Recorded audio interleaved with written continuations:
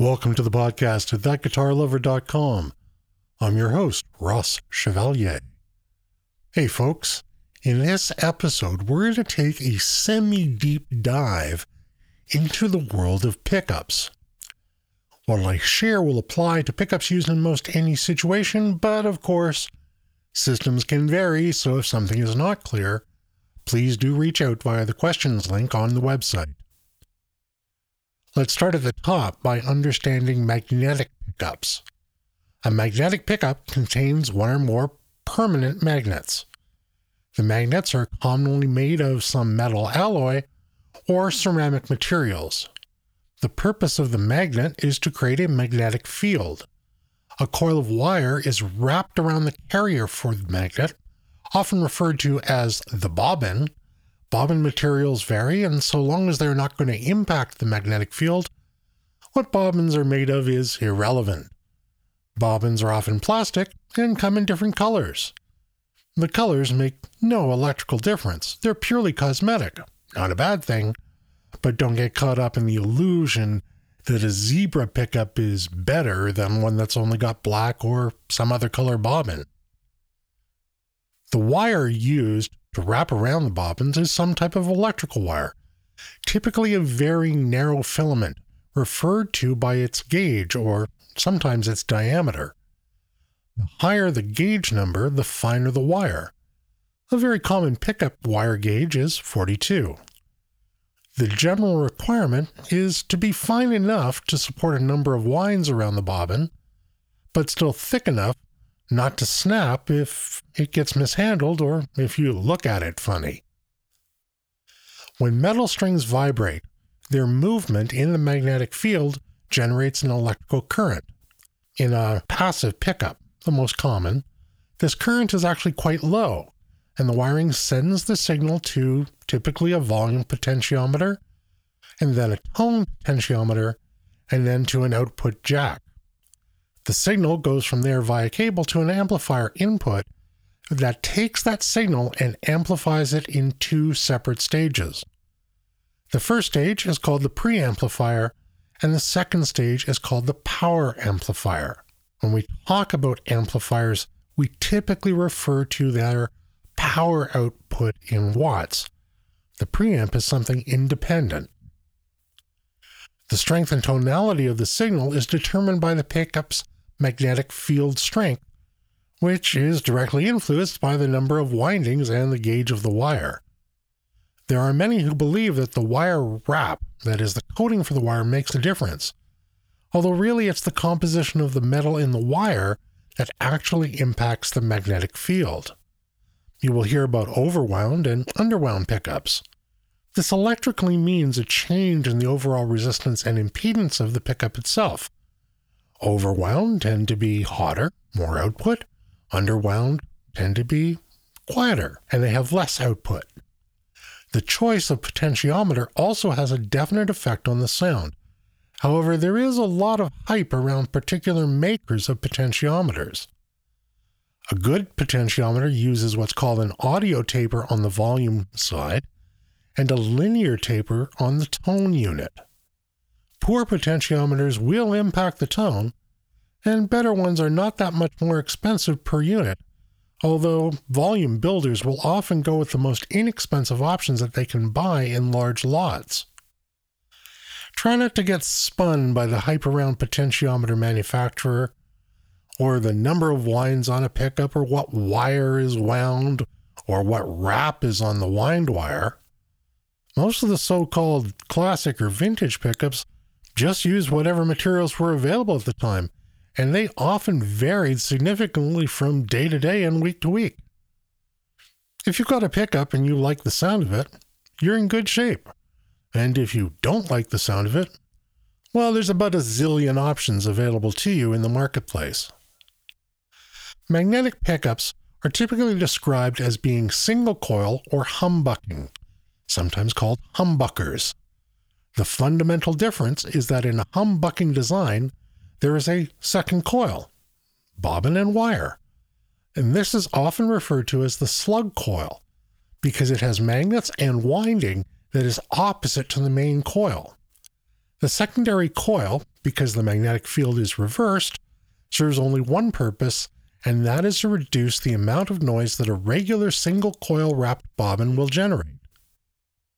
True single coils are electrically noisy, but also have a very distinctive sound that tends to be a bit brighter, sometimes even more twangy. But it can also get quite shrill. The second coil in a humbucking pickup tends to lose that brightness as it gets cut back along with the noise. So humbucking pickups are often described as warmer or heavier than single coils. Some companies make what they call a noiseless single coil. It's actually a humbucking pickup, but where the slug coil is mounted below the main coil as opposed to beside it. A popular example of a single coil is what one would find in a Fender Telecaster or Fender Stratocaster. A popular example of a humbucking pickup would be the types of pickups found in a Gibson Les Paul, or perhaps a Gibson SG. Pickup placement has a great impact on tone. As you can find on any guitar, when you pick closer to the bridge, the sound is brighter and has more snap. When you pick close to the neck, the sound is warmer and the high end less obvious. Many players leverage where they pick to control their tone, and consequently may need to switch less frequently between pickups. But position of the pickup is designed to optimize a particular type of tone. Those closest to the bridge tend to be brighter, those closest to the neck tend to be warmer. Some pickup systems offer what they call coil splitting or coil tapping for humbucking pickups. At a very high level, what this does is defeat the effect on the tone of the slug coil, allegedly to give a single coil-like sound. It's an approximation. Sometimes it works pretty well, and sometimes you really don't hear a lot of difference. It really depends on the pickup build. Other pickups offer out-of-phase options. This was actually originally discovered when Stratocaster players found that even though their pickup selector switch had 3 positions, you could get this interesting sound when the switch was held between the bridge and middle position or the neck and middle position. Fender figured out that this was pretty popular and started including a 5-way switch to make achieving these positions consistent. The sound from position 2 and position 4 on a traditional 3-pickup Stratocaster style array produces an out-of-phase relationship that is not completely self-canceling, and you get more of a kind of a quack type of tone. It doesn't really quack like a dot, but once you hear it, you know it. Position number 4 on a Strat is one favored by electric blues players like a Stevie Ray Vaughan, for example. It can be a really lovely tone if the pickups are well designed and good electronics are used.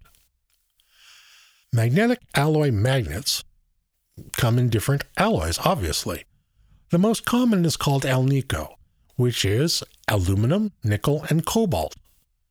Alnico comes in 5 standard alloy blends.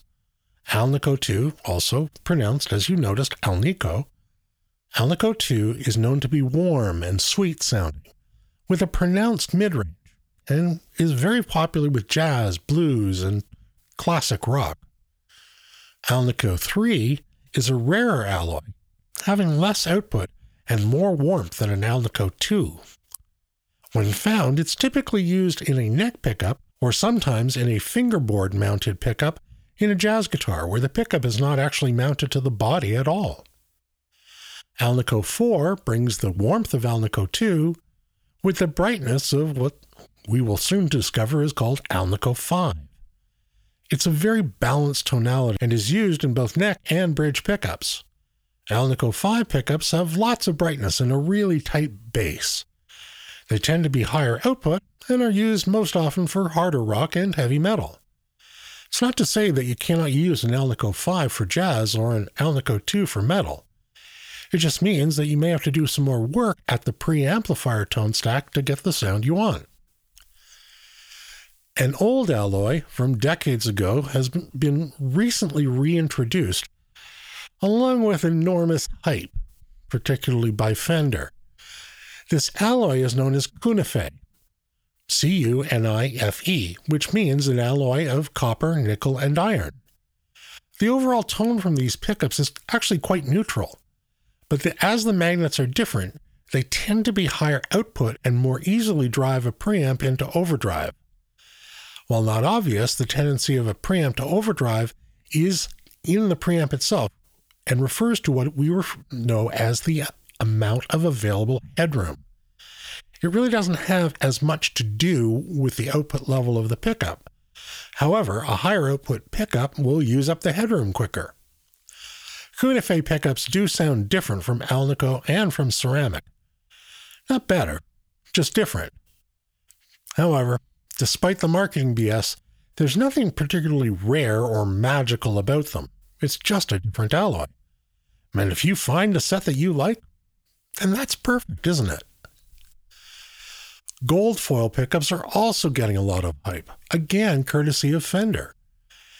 Gold foils first appeared on inexpensive guitars from the Far East back in the late 50s and early 60s.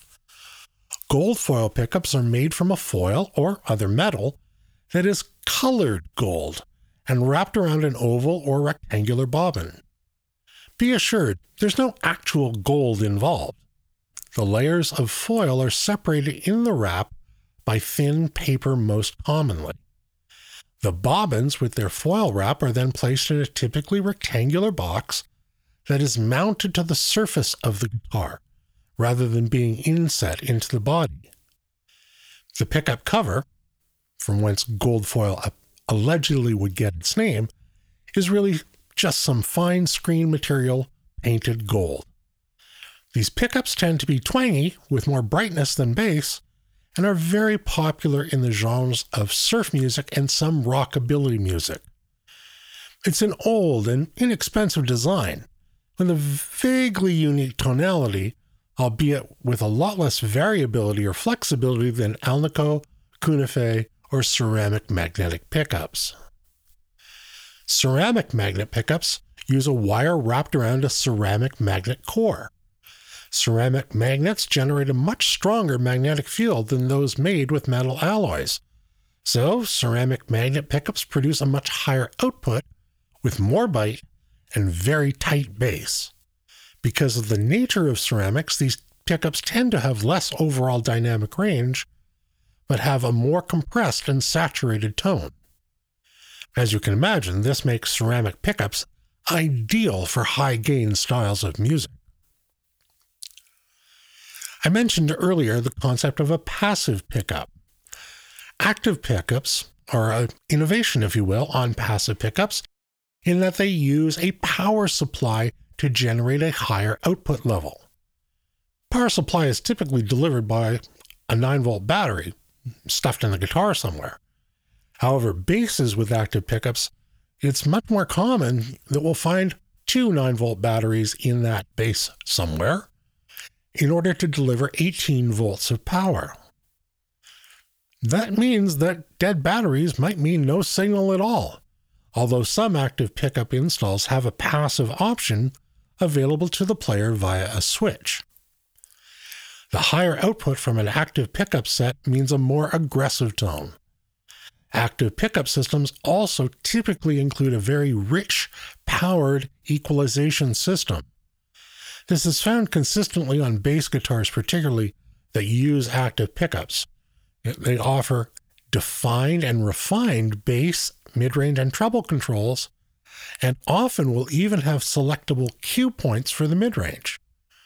This means a lot more electronics in the body and time investment required by the player to learn what all the different switches and knobs do. Instruments with active pickups often use stacked potentiometers. These have dual wipers in the body of the pot where the top of the knob does one thing and the ring between the top and the physical instrument body is doing something different. Active pickups have massive dynamic range, and by their nature, they're preamplified before the signal even leaves the instrument. Some amplifiers, particularly modern bass amplifiers, will have an active passive switch on the input, or may even offer separate inputs for active or passive pickups. I'd be doing you a disservice if I did not spend some time on piezoelectric pickups. Piezo, lots of ways to pronounce it. I'm just going to go with piezo for simplicity. These pickups, commonly known as piezos, are used with acoustic instruments or, to make an electric guitar, be able to send an vaguely acoustic signal, either through a dedicated output or through a tip ring shield output jack, where you would then split the signal afterwards, so the signal from the magnetic pickup goes to 1 amp, and the piezo signal goes to an acoustic amp. These pickups work by what's called the piezoelectric effect. This happens when a mechanical vibration results in an electrical signal being generated by a polymer strip, or more commonly a fitment that contains piezoelectric crystals. There's a significant misrepresentation that piezoelectric pickups produce a flat EQ signal. It's not true at all, and for those using piezoelectric pickups, there's a fair bit of equalization work required to flatten that curve out, as these pickups tend to favor higher frequencies, and as they produce current based on the vibration frequencies of the crystals themselves, have a tendency to be quite spiky. Some people, myself included, find piezoelectric pickups to be very nasal sounding, and often are referred to as getting an ice pick in the ear hole.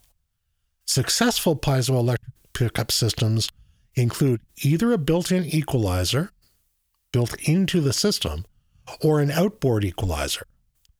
An external parametric equalizer can do a really fine job of making the signal from a piezoelectric pickup very, very usable.